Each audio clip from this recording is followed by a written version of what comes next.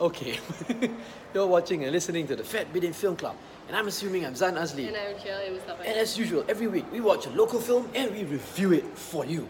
And this week we are going to watch Dendam Pontianak. Dendam Pontianak.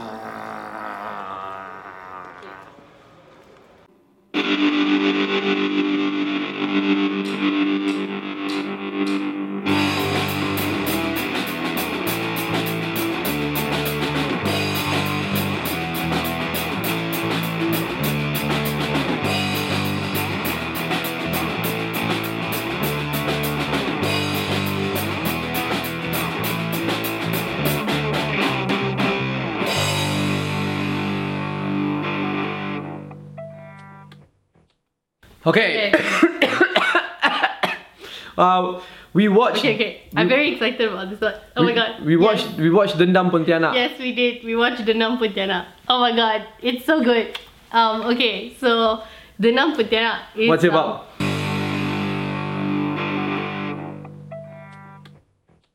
It's a Singapore-Malaysia co-production by Gavin and Glenn. Yeah. I think his name is. Hey Gavin, what's up? Yeah, and it's about.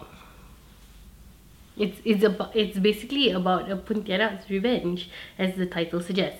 But And we all know the story of the Pontianak, right? If you're in Malaysia, Indonesia, or the Nusantara or Singapore, it's a common folklore lah, right? Yeah, it's always about a woman scorned. So it's a woman scorned who died during childbirth or whatever. Or with child, and you don't bury her properly. Yeah, that's different in different beliefs lah. So in this particular movie, that's and then what it's she comes talking back about. lah, yeah. Then she will come back and because take she's got revenge and suck your blood. Yeah.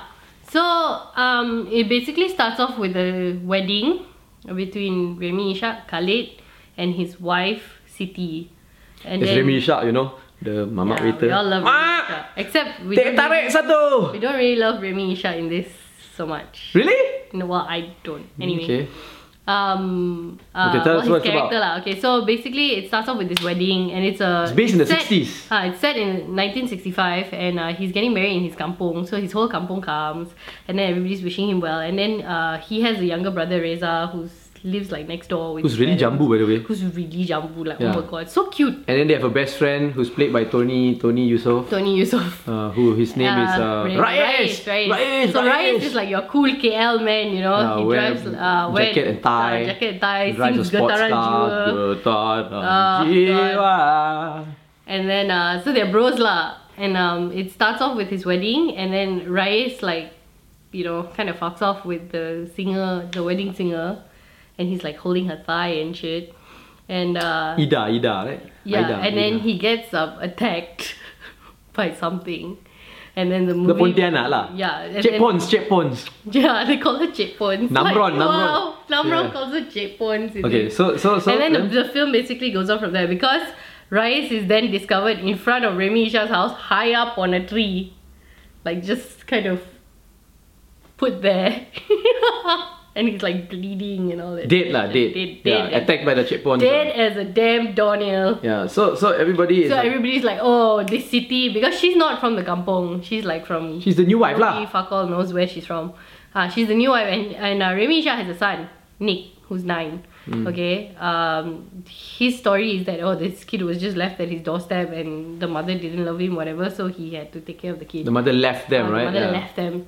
So the whole kampung people are like turning against the city because they say it's your fault. You brought like this sial into our kampung. Sial masuk kampung ni kan? Yeah, and you're like screaming at her in the market and shit. And the story basically goes from there, and then we find out that's actually not what happened. Yeah, that's basically the story lah. Yeah, and then there's a witch doctor who is played by Namron. Yeah, so Namron is like Cik Pons. What Suuddin? He is like you said, a witch doctor, and he basically is already trying to like warn Khalid and Siti, and he's like, bersihkan rumah awak daripada, like cleanse your house of these lies or something like that. It's still not too late.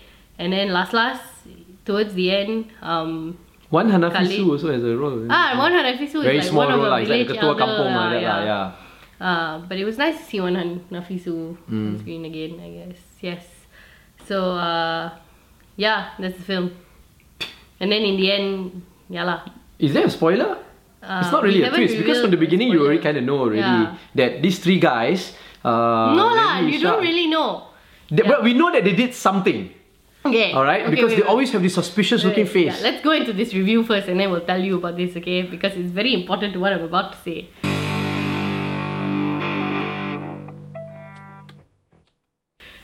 This film is basically a PSA to all fuckboys out there. Number one, don't be a fuckboy. Bad shit will happen to you and your family. Number two, don't be an ally to your fuckboy friends because bad shit will happen to you first before it hits your fuckboy friends. Can we define what a fuckboy is? Because if people, the demographics of the audience, I know some will be younger like you, but those who are my age, some who are my age would not know, we would not know what the term fuckboy is. Because We used to call never it different things. We used to call it the Zan Azli. Not surprised. But yeah, what's a fuckboy? So For people in their 40s like me, what's... So a fuckboy is basically a dude who just dicks around girls with his dick. And then like plays on her emotions and then just chucks her and moves on to the next chick lah. So in this Basically, film, in my generation, they would be known as players lah. Alright. a fuckboy. Yeah, players. So basically, He's a player, Khalid bro. is a fuckboy in the 50s. And I love this, by the way. I love the fact that they are so open about the fact that They have sex. yeah, they are Melayus and they're smoking and like Because that was singing, how it was. Yeah, exactly. But you know, they don't want to show that anymore, right? Yeah. Because you know, we're like... In fact, they were even raunchier. We've apparently strayed so far away from our old values, blah, We blah, used to blah. be, Malaysia used to be so much raunchier Yeah. than now. So they're very So much open more about fun. that and I loved it. With the cabarets and all that, Uh-huh. right? Yeah. So it's so obvious that this Khalid is basically a fuckboy and he even admits it, but he admits it in a very Melayu way lah. Gets her I was pregnant. young and selfish and I didn't know any better, blah blah blah blah. Which blah. is okay. A lot of people get that realization when they get a little bit older anyway. You can't invalidate the way they realize I'm not their lives, lah, yeah. but I'm just saying that Yeah. the delivery of like owning up to his fuckboyness was like that lah, which is kind of why I wanted him dead lah. So anyway, he meets this girl Nina, 9 years ago, and he fuckboys her and he gets her pregnant, and then she was like very into him and she was like super ready to commit to him, but he was like maybe no lah. So he lies to her and says that he's being arranged marriage, and she's like, oh, I'm so sad, my heart's broken, I'm going to go back to Singapore. So he sends her on a bus and she goes back to Singapore, but then she comes back on Merdeka Day 1957 and he's like, ta-da, I'm pregnant. So he's like, fuck this shit. And instead of taking responsibility or like marrying her or anything, They quietly, without telling her, him and his bros, Rais and Reza, take her in the car, drive Without telling her? without telling her where they're going, drive down this road, and they are basically like they want to bring her for an want abortion to abort the baby. to a doctor who But is she's like in her known for it. third trimester-ish. or Tak seven or boleh, dah whatever. tak boleh. And she's like damn big, okay? So she runs out of the car. So she runs out the car at the speed and agility that I don't know where she gets it from because I can fucking barely get down the stairs right now. But bitch is like running through banana trees and shit, and I'm like, I like the banana tree you thing. go girl. Because yes. Pontianaks are known to be, live in- the banana trees and all that. So I was like, okay. And then she trips and then suddenly she goes into Delivers, labor, yeah. and she delivers this tiny rat ass looking thing. Stillborn baby lah. Supposedly a stillborn baby, and she's emotional and she's holding the thing with the umbilical cord still like, you know, in between her sarung and shit.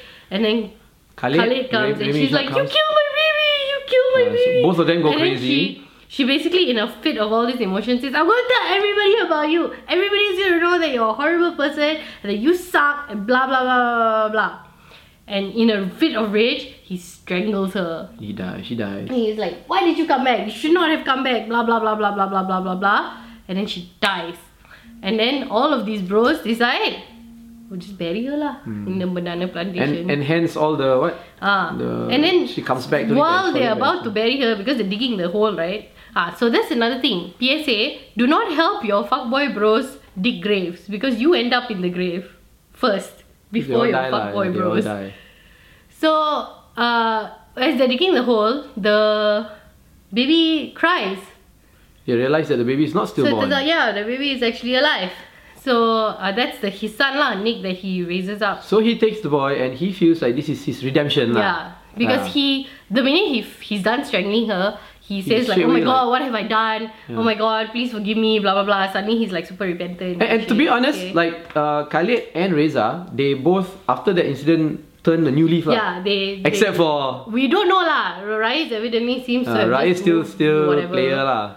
So yeah. And he gone missing for a long time, remember? Then the wedding, then that's why they said back. like, oh yeah. So I thought it was a really good because they always demonize the Pontianak. And the Pontianaks are basically they're just these bloodthirsty bitches that are just out to terrorize like whole kampongs. Like this one, she had a real solid ass backstory, and to me she had a real fucking reason to be angry, okay? Like yeah, I would kill a whole village too if I just like, you know, first got impregnated and then was forced to go for an abortion, and then when I tried to save myself I went into premature labor, and then my baby came out seemingly stillborn and then got killed. I got killed, and then it turns out, oh guess what, the baby was actually alive. So her thirst for revenge was very very very much valid. Yeah. Like yes, kill them all. I've never wanted Remy Ishak dead so much as I have in this film. Yeah. But he still looks good though, like damn. Like a mamak waiter. Like so taut and I would order a teh ice from him like actually. Solid, like He has a very dirty look his face. He does not have a dirty Chomot. look. He's dirty in this film, but Anyway, so I thought it was really fast, right? The film. Yeah, it was quite fast paced. It didn't like waste time with a lot of like these jump scare bullshits. It was very loud though. I don't know if that was like the cinema's fault or what, but it was just very bloody loud all the time. And it invoked a lot of feelings for a horror film. I felt so much feelings at the end, especially when she kind of comes for her son, right? And then her son is like hugging her and she's like having all this really emotional moment, and I was also getting a bit emotional. Yeah. Okay. Can I review it now? Yes, sorry. Can I say what I feel about think about the movie now? I remember about 15 years ago, Suhaimi Baba directed a film called Pontianak Harum Sundal Malam. And I reviewed that film for Kaki Seni at that time. Pang was my editor, the editor. And that was, it reminded me of that film. Because that was one of the first Pontianak film that was actually done by, written and directed by a female, Suhaimi Baba. And it was a very feministic film. It did not portray the Pontianak in a bad way at all. In fact, it justified why the Pontianak came to get revenge and try to kill all these men who abused her and all that, right? Murdered her basically, right? And raped her, right? So I learned a lot from watching that film, because at that time I was only I first started getting into filmmaking, and I first started like critiquing and reviewing films and all that. And the discussions I had with Pang during those days, just writing that one article opened my eyes into how to actually watch films. Right? Oh, it didn't show you how to be a feminist and not be a fuckboy. No, because I was talked to by another guy. Right? Then we would just be mansplaining things to each other, right? So I cannot say things like that, or else I would get a divorce. So I thought it was nice. And this film, it's a good film, right? It was a very decent, no nonsense kind of film. It wasn't long, like we said just now. It's less than an hour and a half. Very snappy. Yeah, very fast. And you got everything there. And in this film, it had a bit where, you know, the whole village was trying to... We got to get rid of the shaitan. And Namron, the witch doctor, said that the boy, this illegitimate child, who had no role in any way of the murder, of the whatever, of the sinful sex, just for being born, suddenly said that this is the son of the devil and we need to get him as well, you know. And the whole village went on a witch hunt looking for the Pontianak. I was happy to see that the Pontianak killed all of them. Right? You missed that, you went to pee. I went to pee, but I came back lah. And they were all dead. Yeah, and they were all dead. I saw the ending of where Reza got killed and all that lah. Yeah. You know, so it was nice. And how then the Pontianak, who's played by Fazura, came back out, and now no men are involved anymore. Yeah. Right? They're all dead. All dead. They're all dead. And Namron just disappeared. Yeah. good, you know, this, I mean, not for Namron lah, Namron's a good guy, but for his character, just run away, go away, you're a fucking coward, right? So she comes back to see her son, who is not being taken care of by his stepmother, who is also of pure intentions. And totally innocent All she did was marry this useless man. Yeah. So it shows that the Pontianak now comes back, sees these two innocent people, right, stepmother and son, who are totally innocent, but the villagers have been accusing of being the devil, you know, of being like shaitans and all that. Bringer of sial. And now this Pontianak comes, and to me it felt like she is validating them and actually becoming their guardian angel. It was a switch from a monster, ghost, vampire Pontianak, switch into a guardian angel. And that point of the film, it just made me feel like, wow, this whole film ended like that, so good. You know, I love that turning point of the Pontianak and how the filmmakers treated the Pontianak. And also her closure, that was quite classily done. Yeah, and she felt like, okay, now kill me, innocent stepmother, take care of my son, and take me out of this misery. And make him, she said, don't make him a better person. Yeah. A good person. Which is great. Yeah. You know, so that's what I want to say. It's great. Good. It's a good film. Decent. So should everybody watch it? Yes. Everybody should go and watch it in the cinemas.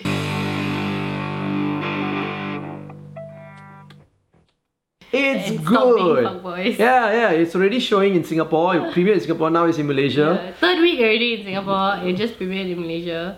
It's a good, decent film. Good film. Very decent film. I wouldn't say the best, but decent. Enjoyable, thought-provoking. It's good, you know? Yeah. Okay, so that's it. Let us know what you think, right?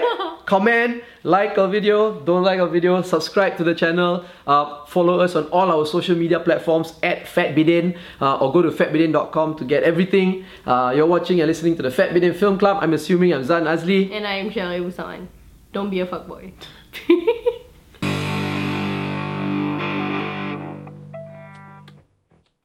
Hey, if you want to learn how to become an independent filmmaker or a filmmaker in general, I've got a book which I wrote with a buddy of mine.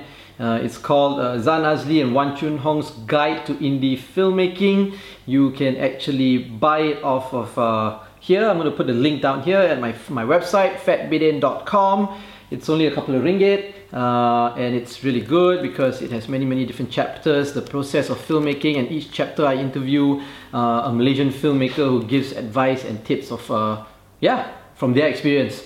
So yeah, yay, link is down here, yay.